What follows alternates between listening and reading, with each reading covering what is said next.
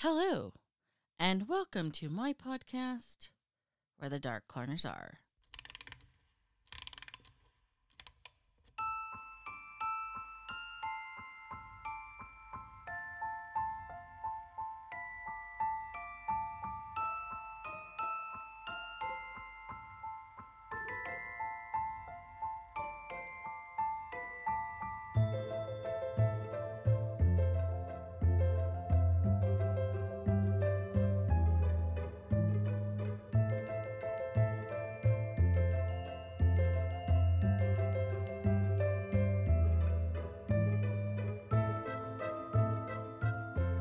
Hello.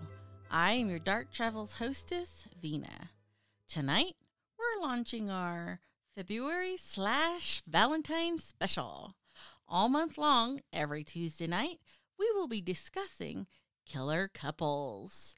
You know, couples who are good at killing together, because you know what they say, a couple that kills together stays together. I don't know if that's what they say, but I like it anyways. Okay.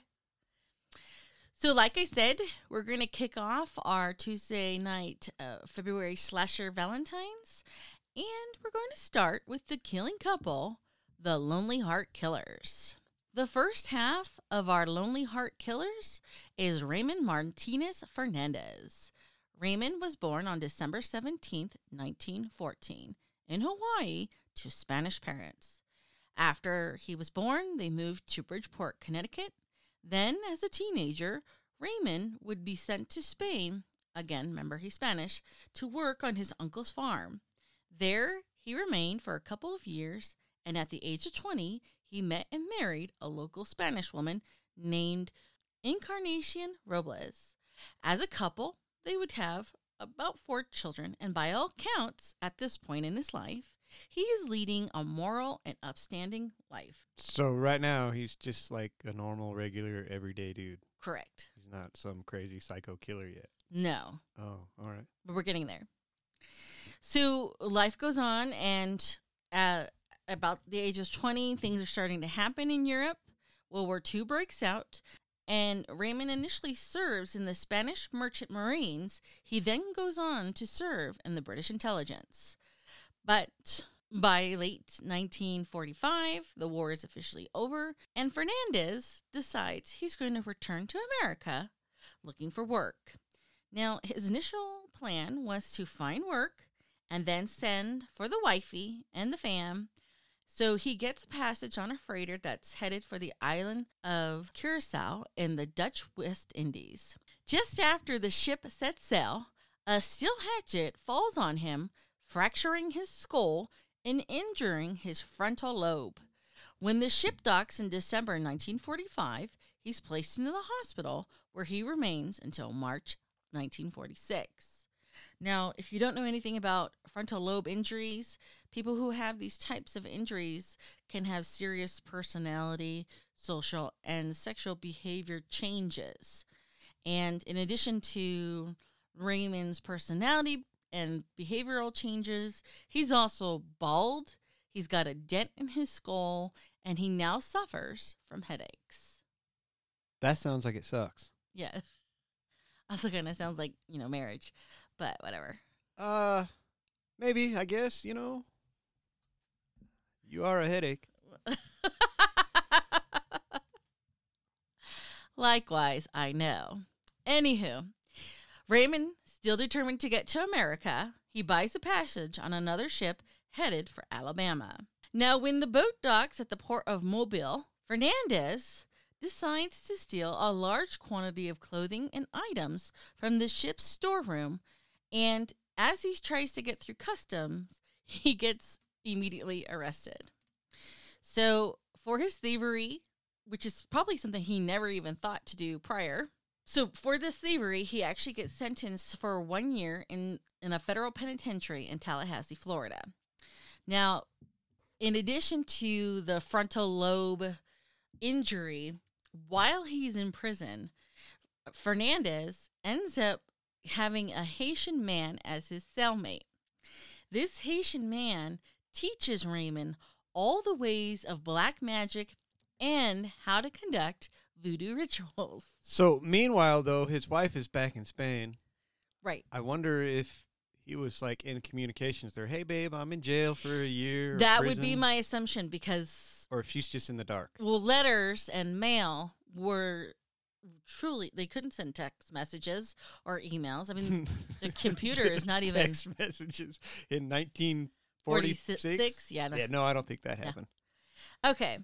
So his Haitian Celly even gives him a book called Haitian or the Black Republic, which was written in 1884, and it contains lurid descriptions of human sacrifices and tortures. And Raymond is just like, he's like eating this up. He's absorbing it. He's thinking that this is his ticket to what he is starting to hatch as a scheming scam. Okay. So at this point, his wife, because I know we're talking about couples that kill together. So at this point, his wife is not involved. Correct. Okay, because she's still in Spain. Correct. The children. So he's learned the ways of the black magic, the voodoo, and he's hatching a plan. So when he gets released, remember he's bald. The first thing he does is he buys a cheap black toupee to cover his baldness. He moves to Brooklyn to stay with his sister, and there he continues to practice these voodoo rituals because he, at this point in time, truly, truly believes in the black magic. He believes that it gives him irresistible power and charm over women, and that this power will eventually turn all of these women that he's imagining and anticipating into his sex slaves. So in addition to turning these women into his sex slaves, he also has the goal to attract wealthy women so that he can rob them. So he's got a twofer going on. So he still hasn't involved his wife. I wonder if at this point his wife has come to America. She doesn't know. No, she never comes to America. Oh, she doesn't? No. Oh, all right. Okay. So obviously, he's got a plan, and it's his plan to connect with these future sex slaves, future rich women, by placing a series of ads, like a personal ad, in romance magazines, and he joins the Lonely Hearts Club. The Lonely Hearts Club, was actually designed for single people throughout the United States to kind of meet via mail contact, postal contact, and hopefully fall in love. So at this point, he's basically cheating on his wife. Well, almost. Kind of. His plan is to cheat on his wife. Yeah. To have these sexual slaves. What a jerk. Well, men do it all the time. Anyway. Not me.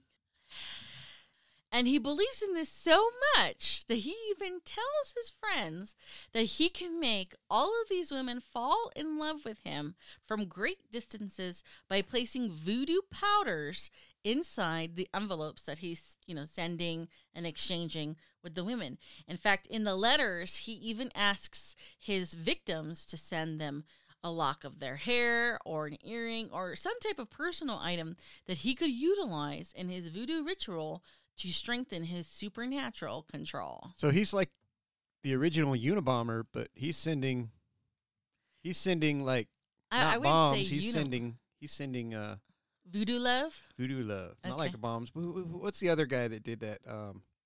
Sending like the anthrax powder and stuff, but instead of that, he's sending voodoo powder. Voodoo love.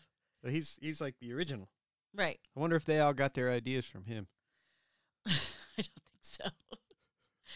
So then he starts writing letter after letter, swiping right after right, so to speak. And once he gains their trust, he moves in. He works his magic, his charming magic. He would steal money, jewelry, checks, whatever he could embezzle, and then he would disappear forever. So he has these women hook, line, and sinker. Correct. I mean, there's a lot of lonely women out there, And even now. He steals their shit.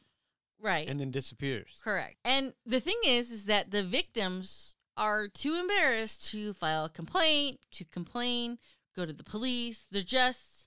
Well, yeah, because time was different then. They didn't have... women weren't supposed to do that kind of thing. Not like today where they do. Right. You do a woman wrong, she's going to do something about it. Right. I mean, she'll have some type of access to you. Right. Yeah. Right. But back then there was nothing. Correct. So You they got could on get that so train those guys and you could were get gone. away. Those guys could get away with stuff like Yeah. that. So it's basically meet, greet, wham, bam, thank you, ma'am, and Steal rob your them. shit and leave. Correct. Okay. And all goes well.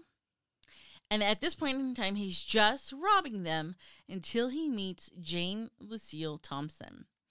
In 1947, he begins a correspondence with Jane Thompson, who was recently separated from her husband. She was obviously lonely, susceptible to any type of kindness or attention. She's on the rebound. Well, and basically, she's ripe for the picking. Yeah, the rebound. So after writing a few letters back and forth, Thompson agrees to meet Ferdinand or Fernandez.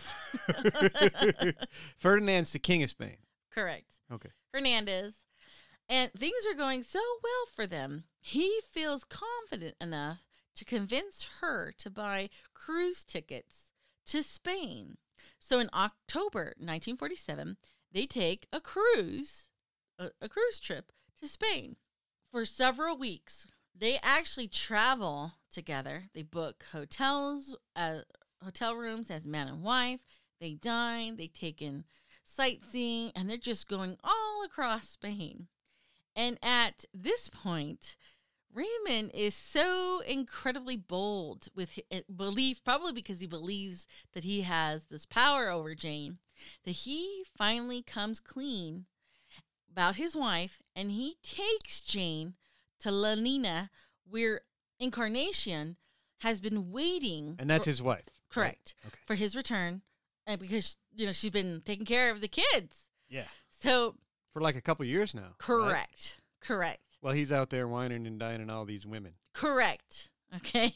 I mean, this guy has Sounds like a real piece of work. Yes. He's got balls. And I don't even know why the wife doesn't cut him off, but still. Well, she doesn't know this is going on, right? Well, does she know I that promise he's you, doing Jeff, if you show up with some chicka chicka boom boom, some foreign chicka chicka boom boom, because she's Spanish, it? Right.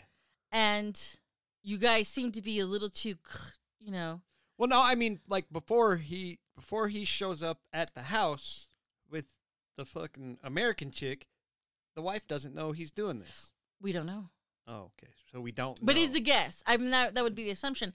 But again, I promise you, you show up with some foreign chick at my house, we're gonna have a very different relationship and conversation at that point in time. Well, yeah. I mean, Okay. yeah. So he introduces his wife to Jane, and for the first time, this unlikely trio, they actually start going out on the town, and things are going really well. They're hanging out. But something happens on November 7th, 1947, and it's something that happens, probably initiates between the two women. And in hindsight, it's believed that perhaps some type of disagreement erupted between them, because later at night, he's actually seen running out of the room in this panic. And again, the thing is that the very next morning, Jane is found dead in her hotel room for reasons of for unknown causes. Her body gets removed. They do not conduct an autopsy. And later, when suspicions of murder by poison becomes a concern, they do actually exhume her body. But by then, Fernandez has skipped town. He's left his wife again, and he's on the next boat to America, where this guy just shows up at Jane's old apartment in New York City, and with forged last will and testament of Jane in his hand, he takes complete possession of her apartment and all of her furnishings, despite the fact that Jane's elderly mother is still living there. And what he tells Jane's mother is that, I'm sorry, but Jane died of a heart attack. So she dies. And at this point, Jane's mom can't get on the internet and say, "Hey, where's my daughter?" Correct. Right. She has no recourse. Who knows what he told her or where they were. She just has to believe him. Correct. Okay. But she probably doesn't if she has any capacity. he takes over everything Jane owned in her life.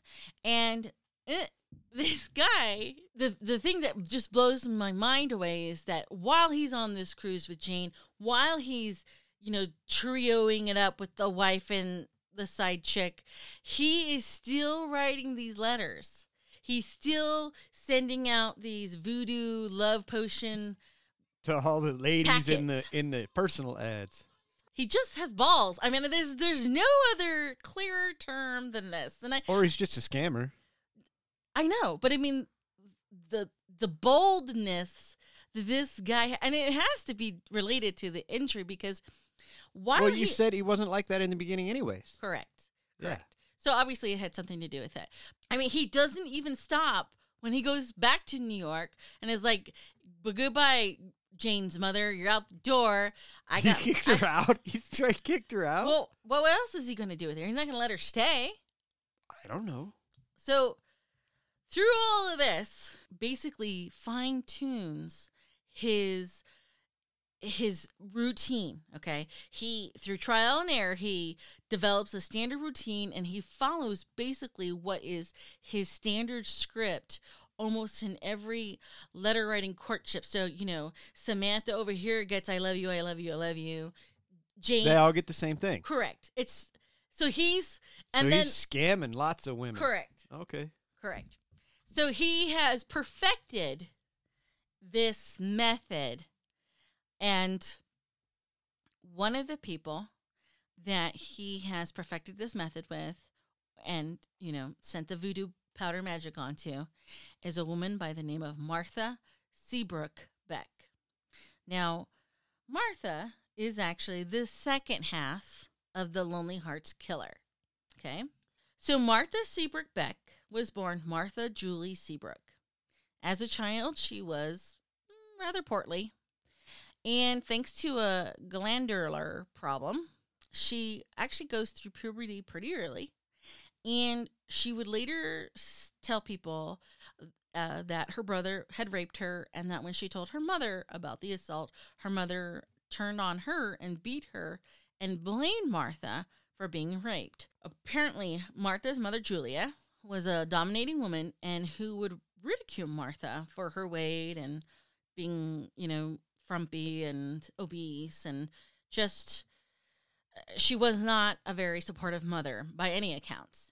So between her abusive mother and her raping brother, Martha actually runs away from home as a teen. But she actually manages to graduate from high school, and she goes on to study nursing. Now, eventually she lands a job as a mortician's assistant.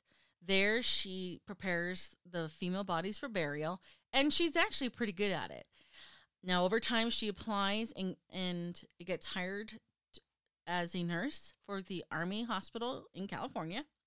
So she comes out to California, and so by day, she's at the hospital, but at night, Martha's feeling lonely, like a lot of women probably would have. So Martha starts hitting the bars. She's looking for, the soldiers, the World War II soldiers coming home.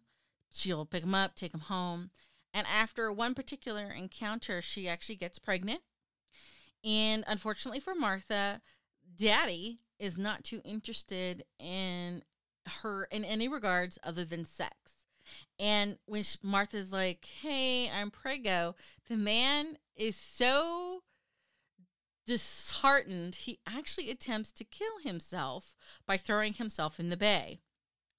Now, obviously, this is a bit upsetting. I mean, this man would rather die than be with her. That's got to be detrimental. To her. To her. Yes. So she returns to Florida, very upset, and now feeling extremely alone. And pregnant at this time. Right. And so with that scenario in mind, she returns to Milton, Florida. She buys herself a ring. She tells everyone that she's married to a Navy man who is currently deployed overseas. And then, before people could catch on to her lie, she actually sends herself a telegraph saying, "We're sorry to inform you, but your imaginary Navy husband is dead." Okay, so that's kind of, she's a scammer too. Correct. Yeah. And in fact, the entire town is just so heartbroken for the pregnant Martha. I mean, her story even appears in the local newspaper. I mean, the woman just... She rolls just with scammed it. the whole town. Correct. That's She's awesome. like, I was married and he's dead and I'm, you know. Oh, that's great. So after the birth of her daughter, Martha meets a man by the name of Alfred Beck, and they get married. She gets pregnant.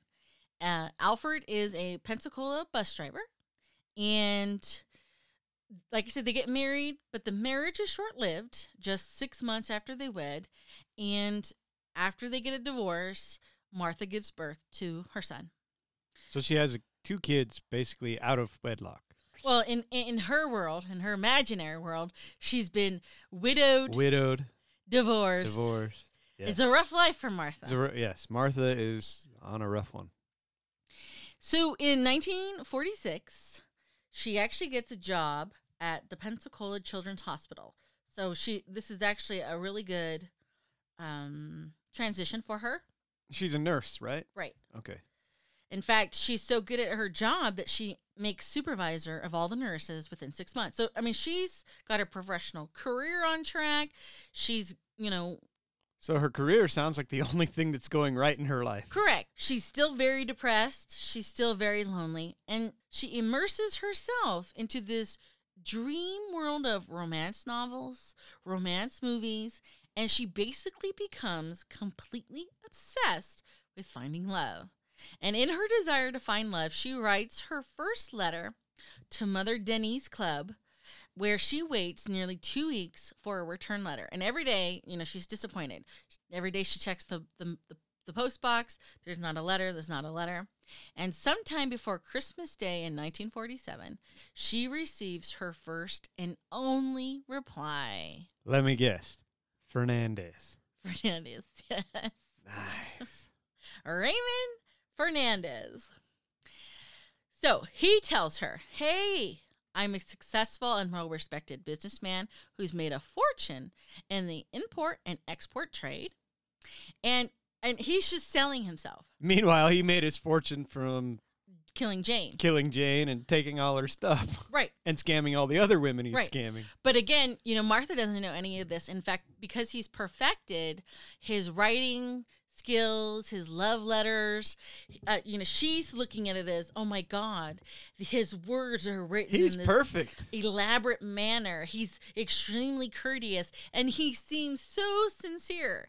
And on top of everything else, I mean, he tells her, hey, I'm a Spaniard who recently left his country to come to America for, better business opportunities. And he now lives, quote, alone in this apartment, much too large for a bachelor, and I hope someday to share it with a wife. So she got it hook, line, and sinker. Correct.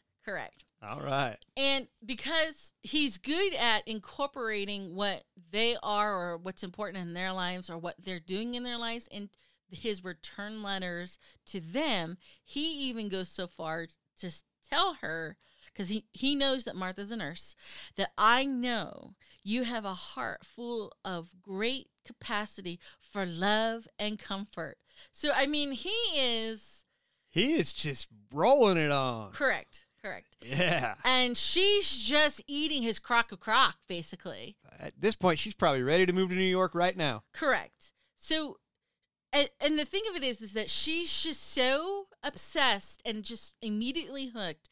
She literally carries this one letter, okay, with her everywhere she went and read it at every opportunity. She just couldn't believe how well he wrote. She's completely obsessed. Expressed himself. And so she even jumps up, runs to the local, mercantile general store. Yeah. And buys expensive stationery and starts a 2-week correspondence that includes 12 letters, an exchange of photographs, which, of course, for her, the photographs were a little bit of a problem because Martha didn't want to scare him off because she's not the most prettiest. She's not skinny and correct. All this other, she's not a model. Right. So what she decides, kind of her, she can't catfish him. Or catfishing wasn't a thing then. It wasn't a thing then, but it sounds like it's going to be. Right. So what she does is she does actually send Raymond a group photo of all the nurses at the hospital, but she's like in the back. She's like, I'm in the back row. And then she tells him, this picture does not do me justice. And on the other end, up north, Raymond is like, Martha is the perfect next target. In his mind, you know, she's the perfect victim.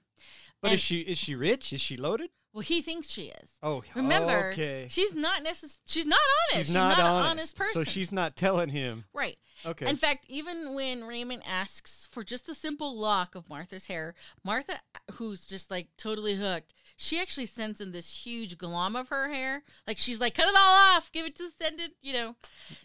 But Locks for love. Right, exactly. Sends him the whole shebang bang. Right, that's a whole new version of that, but that's exactly what it is. So she thinks this is totally romantic, but Raymond, he's asking her for this because he needs to conduct his voodoo ritual. He knows he's going to scam her. Right, but he needs to hook her in with his voodoo ritual, so he needs her hair. Yeah. So they go back and forth. She sends the hair. In December of 1947, the two finally meet when Raymond decides to pay Martha a visit. Now again, Martha is a bit of a liar. She's a bit of a manipulator because she never tells Raymond about the children. So when he arrives in Pensacola, he's actually a little taken aback by the presence of her children. So it sounds they sound perfect to each other. Both liars and manipulators. Correct. Okay. All right. But he tells her it doesn't matter. Okay. And from the start, they're basically all over each other. They get immediately handsy. They start having sex every chance they get. In fact, later, when all this goes down, Martha would later share that she finally reaches sexual fulfillment for the first time in her life with good old Raymond. So she is hooked. So she tells Raymond he's the first one to give her the O face? Yeah. That's funny. I don't know if she told Raymond that, but she certainly shares that with like reporters and investigators. Okay. Yeah. So this is just from history that the history we know is that she says that to him or not to him, but she said that to the reporters about him. About him. Yeah. But we don't know if she ever told him that. She probably did. Okay. All right. You're my old man. This is great. There you go. This is great. All right. So Martha is this is heaven for her, okay? She swears her undying love, and she begs him to stay in Florida and marry her. But, you know, Fernandez,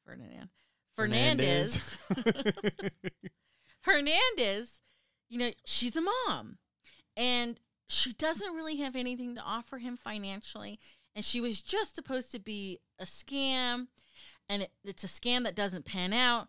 And he's got other scams in the fire, so he certainly doesn't want marriage. He certainly doesn't want someone hanging on to her and holding him back. So he decides, hey, I got to go home kind of early and kind of sudden. And he tells her that he has business affairs in New York and he has to get back.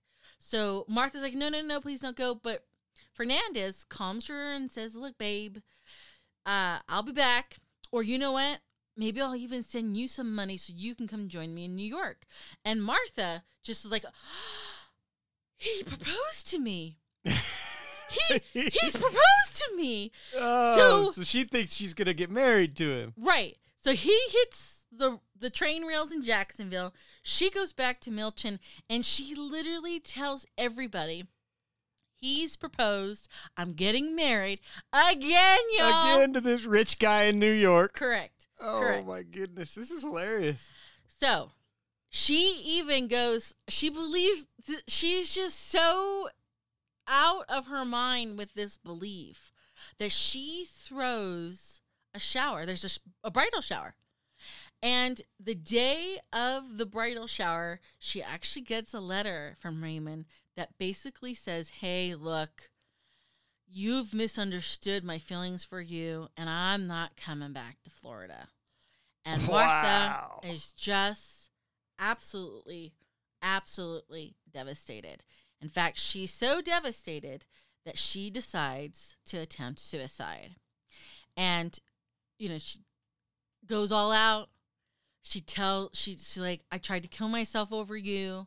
And Fernandez is like, oh my God. He does have a heart. He feels a little bad. Well, he might actually have real feelings for her because he doesn't do anything to her. Yeah. He's scammed everybody else. He's worked everybody else, but he does not for her. Okay. Well, but we also know that most of his victims, right, were rich or had something to offer. Correct, financially. But we already established the fact, or we talked about the fact, that she didn't have anything to offer. Correct. Or does she? Okay. Okay. So, Fernandez is like, holy shit, she tried to kill herself for me? Oh, my God. Okay, all right. So he decides, you know what, babe? Why don't you just come up? We'll do New York together for 2 whole weeks. So she drops everything. She goes to New York, and she's just having the best 2 weeks. She's in heaven. Correct. Yeah. Correct. Yeah. Did she take the kids with her to New York? I don't think so. Okay. But when she gets back to Florida after her, 2-week, hiatus, vacation. Mancation. Mancation. I like that. That's a good one. Mancation.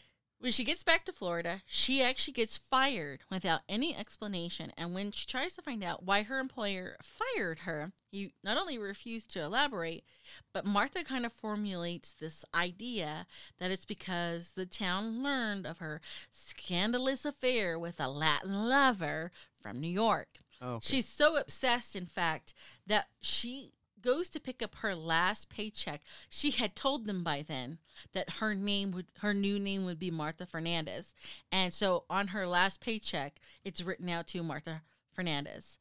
So at this point in time, she kind of looks around and she's like, there is literally no reason for me to be here. So she packs up her house. She gets her 2 kids dressed, says goodbye to her few friends, and then she hops a bus to New York City. With her kids and all of her belongings. Correct. Okay. So, on January 18th, 1948, there's a knock at Fernandez's door. He opens it up to his dismay. There's Martha and her 2 children standing right there. And she's like, babe, it's happening. I'm here. Correct. But here's the deal. He actually kind of really liked having Martha around. He liked the way she catered to him. He liked the way she took care of him. She cooked for him. She cleaned for him. She was very submissive to everything he wanted. And Fernandez really, really liked this about Martha. A couple of scammers. They're perfect for each other. I don't think he realized what kind of scammer she was. Right, okay? right. And more importantly, what kind of scammer she is willing to be. I think it's real on her part, and I think on some part it's real for him. Okay. So he's like, look, babe, here's the deal.